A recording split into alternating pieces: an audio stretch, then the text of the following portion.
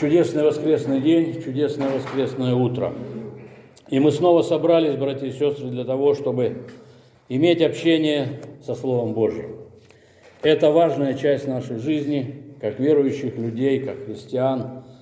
И мы стремимся это делать не потому, что нам чего-то не хватает, может быть, или еще что-то, какие-то причины. Мы стремимся это делать по одной простой причине.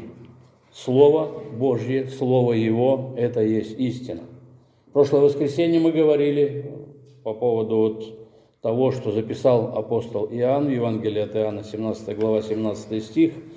И сегодня я продолжу говорить о том, что спасение грешных людей, оно от Бога, а не от человека. И мы понимаем, что возможно ли вообще убедить человеческий разум, то есть человека не глупого, умного, достойного, по меркам человеческим или по меркам этого мира, в котором мы живем, убедить в том, что спасение – это то, в чем он нуждается. Возможно ли вообще убедить человека в том, что спасение исходит от Бога, а не от человека в любых вариантах? Я хочу сегодня об этом снова и снова говорить, братья и сестры, потому что я люблю говорить об этом. Я люблю говорить о том, что вообще возвещает Священное Писание в отношении этого удивительного дела спасения грешника. Сегодня многие люди думают, сегодня многие христиане позволяют себе думать о том, что человек, он в определенной степени соучастник своего собственного спасения. Он как бы соработник в этом направлении. И я думаю, что Священное Писание, достаточно убедительно доказывает любой, так сказать, человеческий непредвзятый ум, непредвзятый, я повторю, ум, в том, что спасение в Библии, о котором речь идет, оно от Бога и только от Него. Оно не исходит от человеческих желаний, возможностей, намерений, способностей и так далее. Почему мы снова и снова возвращаемся к этому? Потому что, братья и сестры, выскажу такое предположение, что нам даже как верующим людям, которые имеют уже достаточно большой опыт общения с Богом, очень свойственно забывать об этом. Забывать, может быть, не насовсем, но нам очень свойственно, чтобы происходит что-то такое, что притупляет наше восприятие этого вопроса, понимание этого вопроса спасения. И я сегодня хочу снова кратко напомнить, и последующее воскресенье, ближайшее, может быть, по этим всем моментам пройду. И я подобрал очень много ссылок Священного Писания, которые очень авторитетны, конкретны, категоричны в своих утверждениях в отношении того, что, например, из себя представляет вообще человек, естественный человек, люди этого мира. Мы сегодня живем с вами в такое время, Бог позволил нам жить в последнее время, мы все это понимаем, что Его пришествие, оно настолько близко, двери вот-вот, так сказать, уже мы возле них, Он приходит, и в мире события происходящие, они лишь только подтверждают. Вы посмотрите, сегодня весь мир начинает закипать. Сегодня люди все больше и больше что-то начинают делать, чтобы переиначить этот вопрос мироустройства, того порядка, который есть. Сегодня люди все больше и больше заявляют о своей особенной исключительности, та или иная нация. Одни предъявляют претензии другим, другие не соглашаются с этим, восстают, и так далее. И мы понимаем, что этот мир, в котором мы живем, он не просто на грани безумия, или, как мы говорим, это безумный мир. Ведь этот мир наполняют или населяют кто? Люди. Точно такие же люди. И мы с вами знаем, Господь дал нам отдельную, может быть, способность или привилегию понимать и давать оценку тому, что из себя представляет человек. Мы с вами знаем одну замечательную вещь. Мы знаем, кем был Адам, первый человек, и мы хорошо знаем, что стали из себя представлять люди после того, как Адам согрешил. Как Адам согрешил.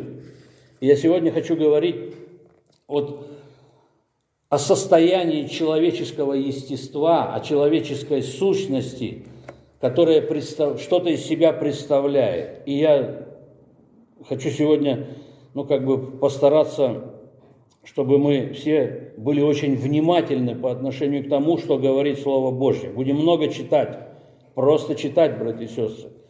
И мы будем говорить сегодня, что все люди грешны по своей природе, и они мертвы для духовных вещей, находясь в этом естественном состоянии.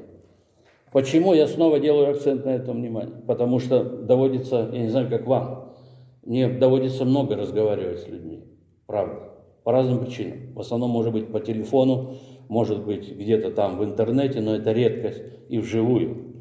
И получается так, что я вижу и слышу вопросы, которые задают люди. Я вижу, эти люди, с которыми доводится разговаривать, это и христиане, и не христиане. Я говорю в общих чертах. То есть те, кого мы знаем, может быть, как верующих людей, и те, кого мы не знаем, как точно неверующих людей. И эти вопросы, они очень просты. И когда ты пытаешься говорить с человеком о том, в чем твоя наибольшая нужда, как грешного человека, первое, что возражают обычно, говорят: а кто сказал, что я грешник? Кто сказал, что я грешник? Что мы говорим в таких случаях? Мы можем сказать многое, братья и сестры. Но на самом деле мы должны иметь представление о том, как это сделать, что именно сказать. Это не вопрос, такого учебного пособия, в роли которого выступает Священное Писание. Но это вопрос понимания того, чему оно действительно учит. И мы говорим, что почему мы любим Слово Божье? Да потому что, читая его, вникая в его, наше сердце наполняется этими истинами. И это наполнение истинами Евангелия, оно сохраняется в сердце. И даже если мы перестанем видеть Библию когда-либо, я думаю, что мы сможем говорить, направлять, указывать, убеждать в некотором смысле и показывать человеку и давать ответы на эти все насущные его вопросы. От чего вы взяли, что я грешник? Библия говорит об этом. И Писание четко и ясно говорит об этом. Оно говорит о том, что естественный человек, он настолько испорчен, он настолько развращен, его порочность, она просто безгранична. Это основополагающий момент в понимании того, почему спасение, оно от Бога. То, что все люди грешны, утверждается в Писании определенным образом. Мы начнем, братья и сестры. Бытие, 6 глава, 5 стих. Я знаю, что вы много раз читали подобного рода вещи, но мы будем снова читать и медленно об этом думать, размышлять. Бытие 6:5.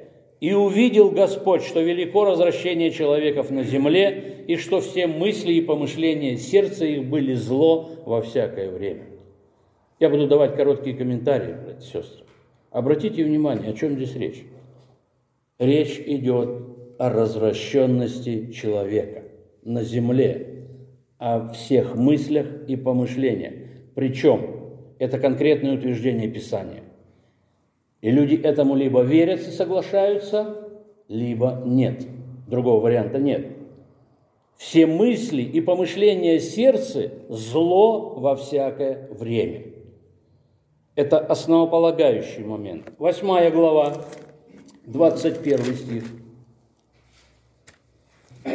«И обонял Господь приятное благоухание, и сказал Господь в сердце своем: не буду больше проклинать землю за человека, потому что помышление сердца человеческого зло от юности его, и не буду больше поражать всего живущего, как я сделал». помышление сердца человека – зло от юности его. Совсем недавно мне сказали о том, что какое может быть зло у младенцев. Вы знаете, что самое удивительное в этом отношении? Многие христиане, которые действительно являются верующими людьми, они с трудом соглашаются, если не сказать больше, они не соглашаются с этим. Они не соглашаются с тем, что новорожденный младенец – грешник. Но Писание убедительно говорит об этом. Это вот эти тексты, они говорят о том, что нас сегодня живущих даже не было вообще в помине. Это исторические моменты, это хронологические моменты, которые мы имеем и знаем. Книга Иова, 25 глава, с 4 по 6 стихи. Разные книги, разные тексты. Одна из самых коротких глав этой книги. «И как человеку быть правым перед Богом, и как быть чистым, рожденному женщиной? Вот даже луна и та не светла, и звезды нечисты перед очами его». 6 стих. «Тем менее человек, который есть червь, и сын человеческий, который и есть моль». В древнееврейском языке слово, которое у нас переведено как червь, и слово, которое переведено как моль, это одно и то же слово. Червь и моль. То есть червь и червь, по большому счету. Но вот эта палитра как бы оттенков, значений слов, оно нам более показательно. Что такое червь, братья и сестры? И что такое моль? Почему все люди хотят раздавить червяка, когда его видят? Ну, может быть, дождевого пожалеют рыбаки, потому что он им нужен, чтобы рыбку поймать. А если бы не рыба, они бы его раздавили. Зачем он нужен? Почему все люди стараются избавиться от моли? Как только они увидят эту бабочку, которая оказалась дома, в квартире, где-то в шкафах, в антресолях и так далее, они стремительно бегут в магазин и покупают что-то такое, чтобы вот это личинки там или что-то там такое, они были отравлены. Хотя есть некоторые люди, которые говорят, это же убийство. Вы о чем говорите? О каком убийстве? Это странное утверждение. Но тем не менее, даже луна и та не светла, и звезды нечисты перед очами его. Кто это говорит, братья и сестры? Я просто хочу обратить ваше внимание или акцентировать ваше внимание на словах Писания, о котором мы знаем одну простую вещь. Оно богодухновенно. Бог сказал убедительно и сказал, это так. И почему люди сегодня утверждают о том, что в принципе мы не так уж плохи. В принципе, может быть и надо нас спасать, но объясните нам, за что нас нужно спасать. Писание говорит очень четко по этому поводу. Луна и не та не светла, и звезды нечисты перед очами его. Это образный язык. Образный, но тем не менее он говорит о чем? Он не говорит о чистоте или грязности Луны, но он не говорит о чистоте или грязности звезд. Он говорит о величии Бога, о всемогуществе Бога. Тем менее человек, который есть червь, и сын человеческий, который есть моль. Екклесиаста 7:20. Екклесиаст 7:20, братья и сестры.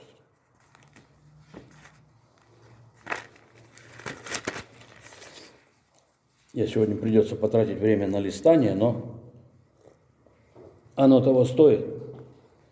Вот оно утверждение Соломона. Нет человека праведного на земле, который делал бы добро и не грешил бы. Как часто мы об этом помним, братья и сестры. Это достаточно веское убеждение в том, что нет такого праведника, который что-либо пытался сделать, но при этом не согрешал. Это означает лишь то, что в чем смысл добра, если при этом ты остаешься грешником? Ты говоришь о том, что ты добр, но как ты добр, если ты преднамеренно выбираешь всегда зло? Но об этом чуть попозже. Исайя 64:6. Исайя 64:6.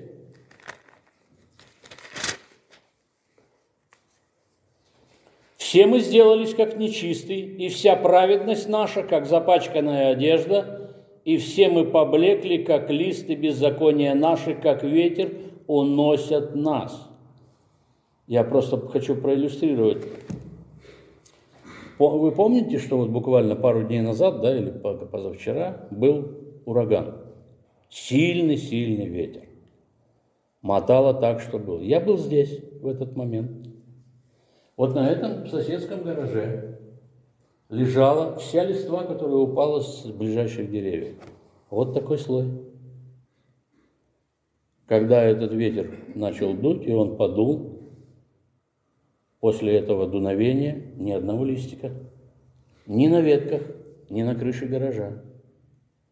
Ни одного.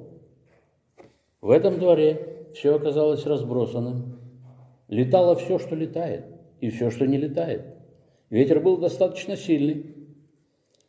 «И все мы поблекли, как лист, и беззакония наши, как ветер, уносят нас». Беззакония наши, как ветер, братья и сестры. Это не предположительное утверждение о том, что из себя представляет человек или его вот это вот естественное состояние, естественная природа. Это не предположение, это утверждение. Это утверждение. Матфея 19:17.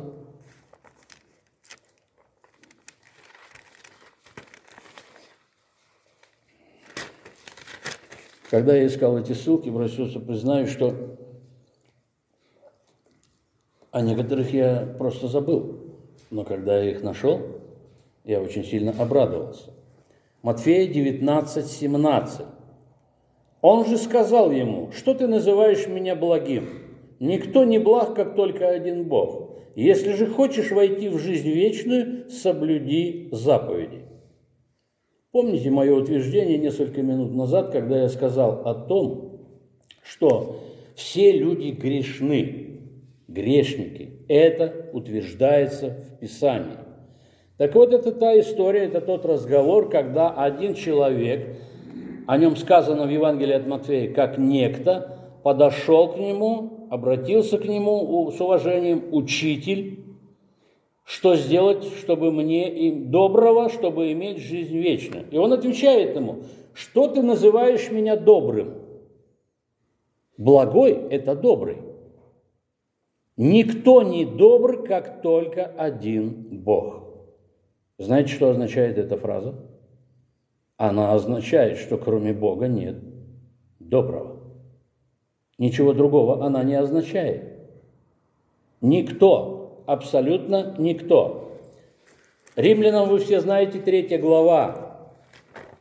Я не буду читать ее всю, но я только напомню первые, может быть, утверждения. 3 глава с 10 по 23 стих. Хотя здесь не так много, но суть такая, как написано: нет праведного ни одного. Нет праведного ни одного. И далее идет перечисление того, что из себя представляет человек. Это одно из самых впечатляющих мест Писания, которое описывает состояние людей после того, как преступление Адама отразилось на них, на последующих поколениях, и на нас в том числе. Кроме того, братья и сестры, Писание также учит, что все люди должны быть духовно оживлены, прежде чем они попадут на небеса. Сегодня почти все думают и рассуждают о том, что мы все будем на небесах. Все человечество так думает. Оно желает этого. Но что нужно для того, чтобы попасть на небеса? Давайте попробуем порассуждать именно вот в таком простом понимании, с обывательской точки зрения. Пару минут, может быть. Что нужно для того, чтобы туда попасть? Люди желают, я часто об этом говорю, часто слышу друг другу Царствия Небесного, они стремятся туда. Я не говорю про похороны, про кладбище и так далее, да? Но Писание говорит достаточно убедительно, братья и сестры, это важно всегда помнить, что прежде чем кто-то туда попадет, он должен стать духовно живым, если так можно сказать. Оживотвориться. Есть такое слово, которое употребляется в Новом Завете. Но Иоанна 3 глава, с 3 по 5 стих. Помните этот диалог Христа с Никодимом? Он говорит очень просто. Никто не попадет на небо, я своими словами выражаюсь, если он не будет рожден от Бога, если он не будет рожден свыше. Никто туда не попадет. То есть это лишнее подтверждение того, что причина того, почему мы там окажемся, она опять же в Боге. И только в Боге. И поскольку Писание этому учит, это связано с тем, что все люди рождаются с испорченной природой.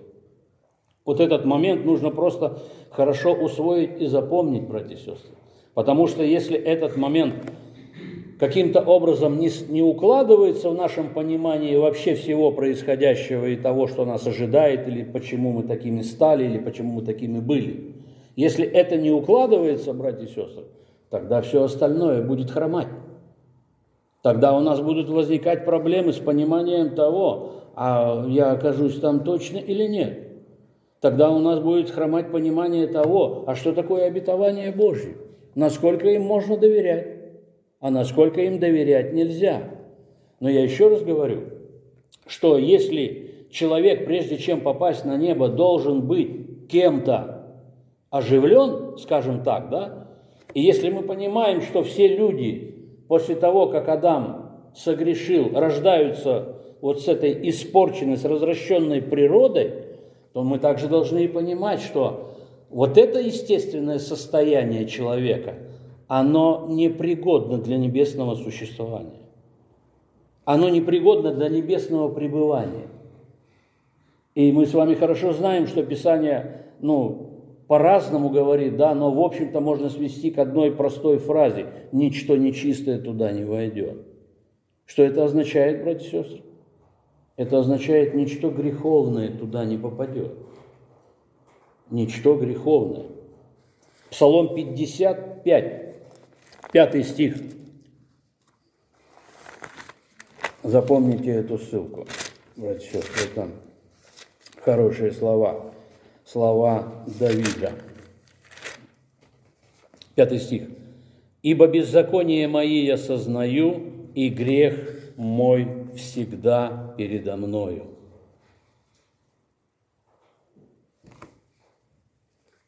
Пятьдесят 57-й Псалом, 3 стих.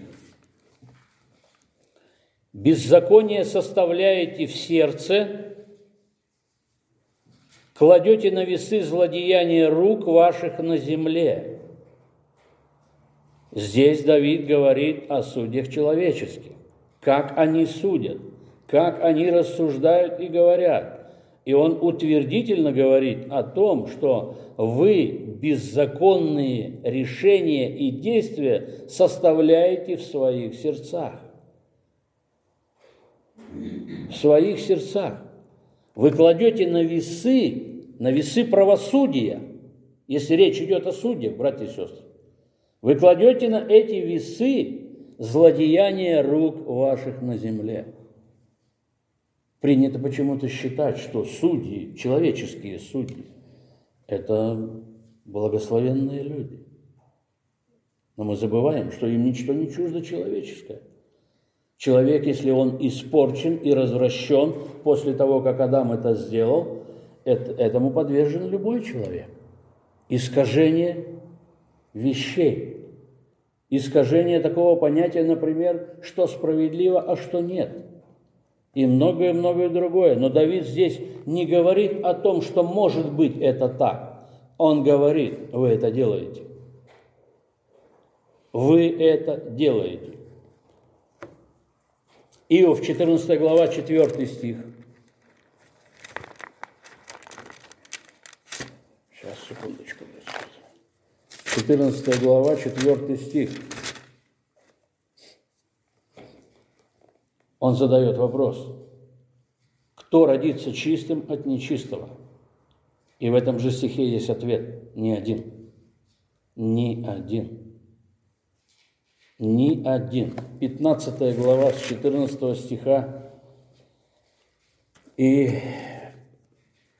прочитаю по 16. Что такое человек, чтобы быть ему чистым, и чтобы рожденному женщиной быть праведным? Многие женщины, я точно знаю, братья и сестры, они спотыкались через эти слова. Почему они спотыкались? Потому что они не могли понять до конца, что означает родить ребенка в духовном смысле. В физическом все понятно. Рождается ребенок, дается новая жизнь. И мы всегда этому радовались и радуемся. И Бог сказал: да будете вы благословенны, размножайтесь на этой земле. Но здесь речь идет немножко о другом. Что такое человек, чтобы быть ему чистым, и чтобы рожденному женщиной быть праведным? Вот он и святым своим не доверяет. И снова подобное утверждение, о котором я уже читал. И небеса нечисты в очах его. Насколько внимательно мы читаем Библию, братья и сестры. Тем больше нечист, 16 стих, и растлен человек, пьющий беззаконие, как воду.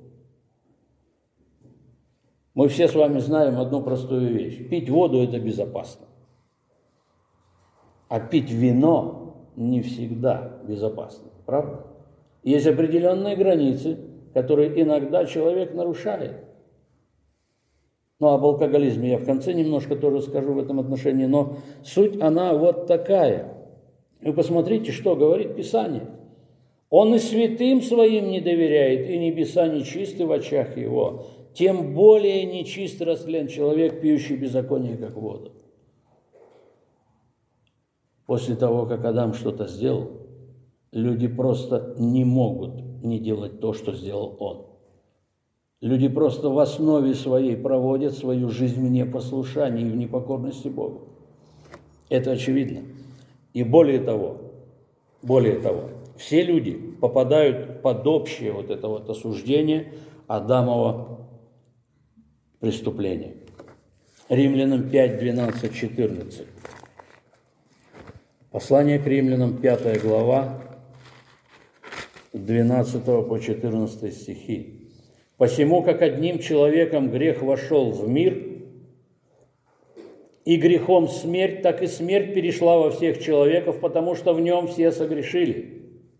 Ибо и до закона грех был в мире, но грех не вменяется, когда нет закона. Однако же смерть царствовала от Адама до Моисея, и над несогрешившими, подобно преступлению Адама, который есть образ будущего». Адам есть образ будущего. Это отдельная тема как бы для разговора или размышления, но тем не менее, это утверждение апостола Павла. Все люди под осуждением того, что совершил Адам. Это очевидно, это неизбежно. И 1 Коринфянам 15, 21.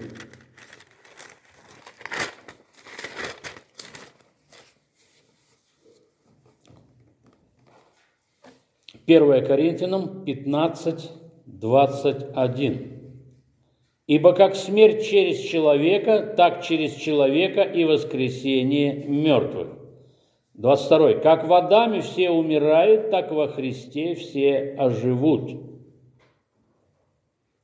Мой вопрос, братья и сестры, почему люди умирают? Почему люди рано или поздно умирают?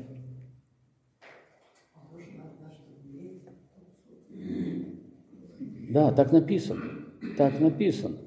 Но причина не в том, что однажды что-то положено. Это просто констатация факта. Причина, она в том, что после того, как Адам восстал против Бога, люди не могли остаться вечно жить. Бог его предупредил, и он об этом сказал.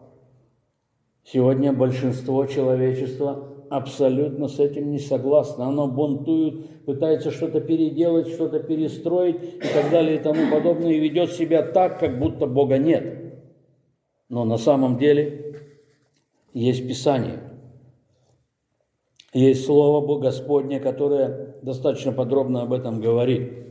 И поэтому тот факт, что люди все попадают под это под общее осуждение совершенного Адамом преступления, это как раз тем и подтверждается, что все люди умирают.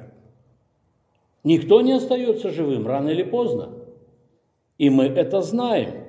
И мы это знаем. Идем дальше, братья и сестры. Писание очень часто, насколько я понимаю и полагаю, описывает естественного человека как мертвого в согрешениях и грехах. Как мертвого. Я сразу хочу сделать оговорку.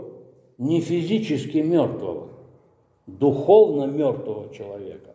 Духовно мертвое естество, духовно мертвое существо, если так можно сказать. Иоанна 5:25, Евангелие от Иоанна 5:25. Написано следующее.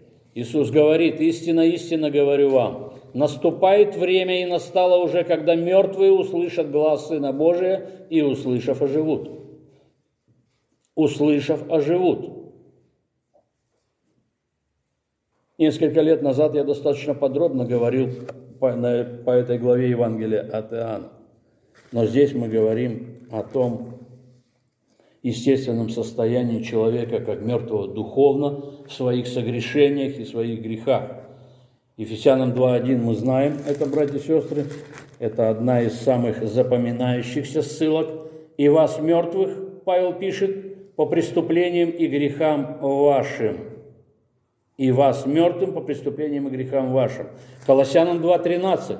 Еще одно убедительное утверждение апостола Павла. Он говорит: «И вас, которые были мертвы во грехах и в необрезании плоти вашей, оживил вместе с Ним, простив нам все грехи». Простив нам все грехи. Что это означает, братья и сестры? Это означает очень простую вещь. Человек находится вот в этом состоянии духовной смерти. Он духовно мертв. «И вас, которые были мертвы во грехах и в необрезании плоти вашей». Духовная смерть, она говорит лишь о том, что